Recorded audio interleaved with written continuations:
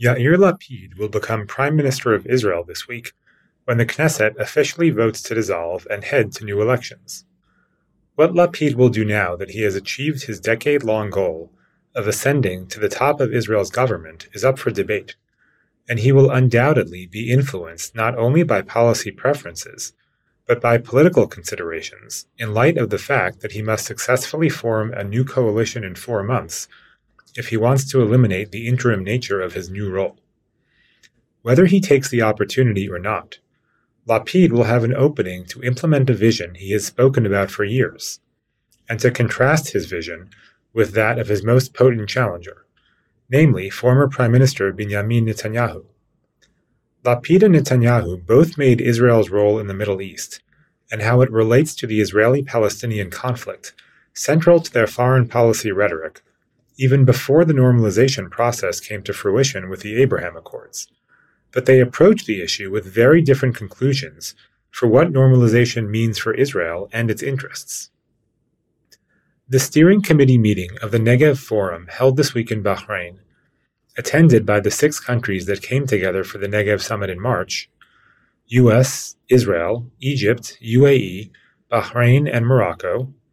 was a victory for Lapid in light of his role in creating the forum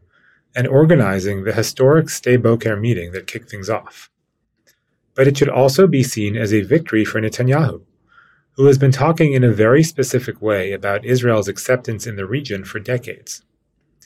Contrary to the dominant paradigm insisting Israel would only be able to establish normalized relations with Arab states after it came to a peace agreement with the Palestinians, Netanyahu's core idea was that Israel would be able to bypass the Palestinians and achieve normalized relations with the rest of the region, irrespective of any Israeli-Palestinian peace process. Netanyahu argued that Israel's strength and success would overcome any reservations that still lingered from the height of the pan-Arab nationalist era, and that Israel's military might, economic power, and technological leadership would create too strong an array of interests for Arab states to ignore. Netanyahu insisted that Israel was inevitably becoming more integrated into the region, just as others insisted that the failure to resolve the Israeli-Palestinian conflict remained an albatross around Israel's neck, preventing it from moving forward with other states. Netanyahu was proven right 2 years ago when the Abraham Accords were announced, and his prediction of the inevitability of states being unable to sustain non-engagement with Israel came true. Lapid has also spent years, albeit not as long as Netanyahu, talking about Israel's integration into the region, and pushing this process forward has been the hallmark of his year-long stint as foreign minister.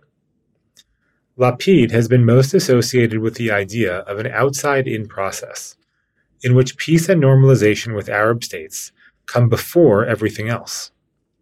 Where Lapid departs from Netanyahu is what happens after regional normalization. For Netanyahu, normalization with Arab states that bypasses the Palestinians is the end goal. He believes that this process will not only marginalize and weaken the Palestinians, but that it will eventually render an Israeli-Palestinian peace agreement irrelevant. For Netanyahu, the point of engaging with the Palestinians and attempting to get to a permanent status arrangement is because of the danger of ignoring the pressures on Israel from the region and the international community. If Israel can make these pressures disappear through making itself too valuable a partner for other states to ignore or sanction, then no reason remains to deal with the Palestinians beyond managing the conflict so that it does not get out of hand. In contrast, Lapid truly buys into the idea of an outside-in process, where the outside comes first, but the in does not go away. Lapid did not think, as the conventional wisdom dictated, that Israel would be forced to make peace with the Palestinians in order to achieve recognition from Arab states. But he does embrace the notion that once Israel has normalized relations with the rest of the region, an agreement with the Palestinians will become easier through the influence of Arab states that have relations with both sides,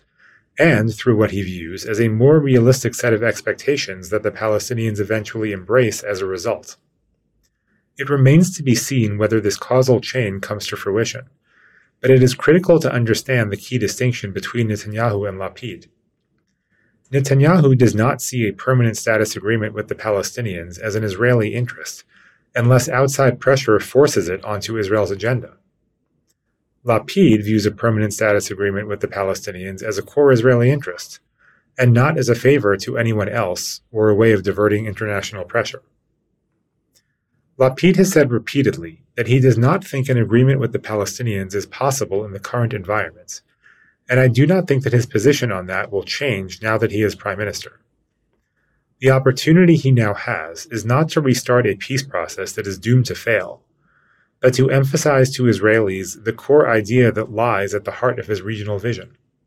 which is that an agreement with the Palestinians is an Israeli interest. Israelis are reticent about the possibilities of peace and a two-state arrangement for all sorts of reasons. But part of that reticence stems from the notion that it is not something that Israel needs to do, and that it would be a favor to the other side. Lapid has a chance to change that narrative and demonstrate to Israeli voters that regional normalization is a fantastic development, all the more so as Israel and Saudi Arabia inch closer together, but that it does not obviate the strong Israeli interest that remains in solving Israel's conflict with its most immediate neighbor. Lapid's views on this can be seen in the joint statement that emerged this week from Manama, which not only mentioned the need to improve quality of life for Palestinians and strengthen the Palestinian economy, but explicitly stated that relations between the 6 Negev Forum countries, quote, can be harnessed to create momentum in Israeli-Palestinian relations towards a negotiated resolution of the Israeli-Palestinian conflict and as part of efforts to achieve a just, lasting, and comprehensive peace, close quote. The latest poll from leading Palestinian pollster Khalil Shakaki demonstrates just why using regional gains to wish the Palestinian issue away is a dangerous approach for Israel.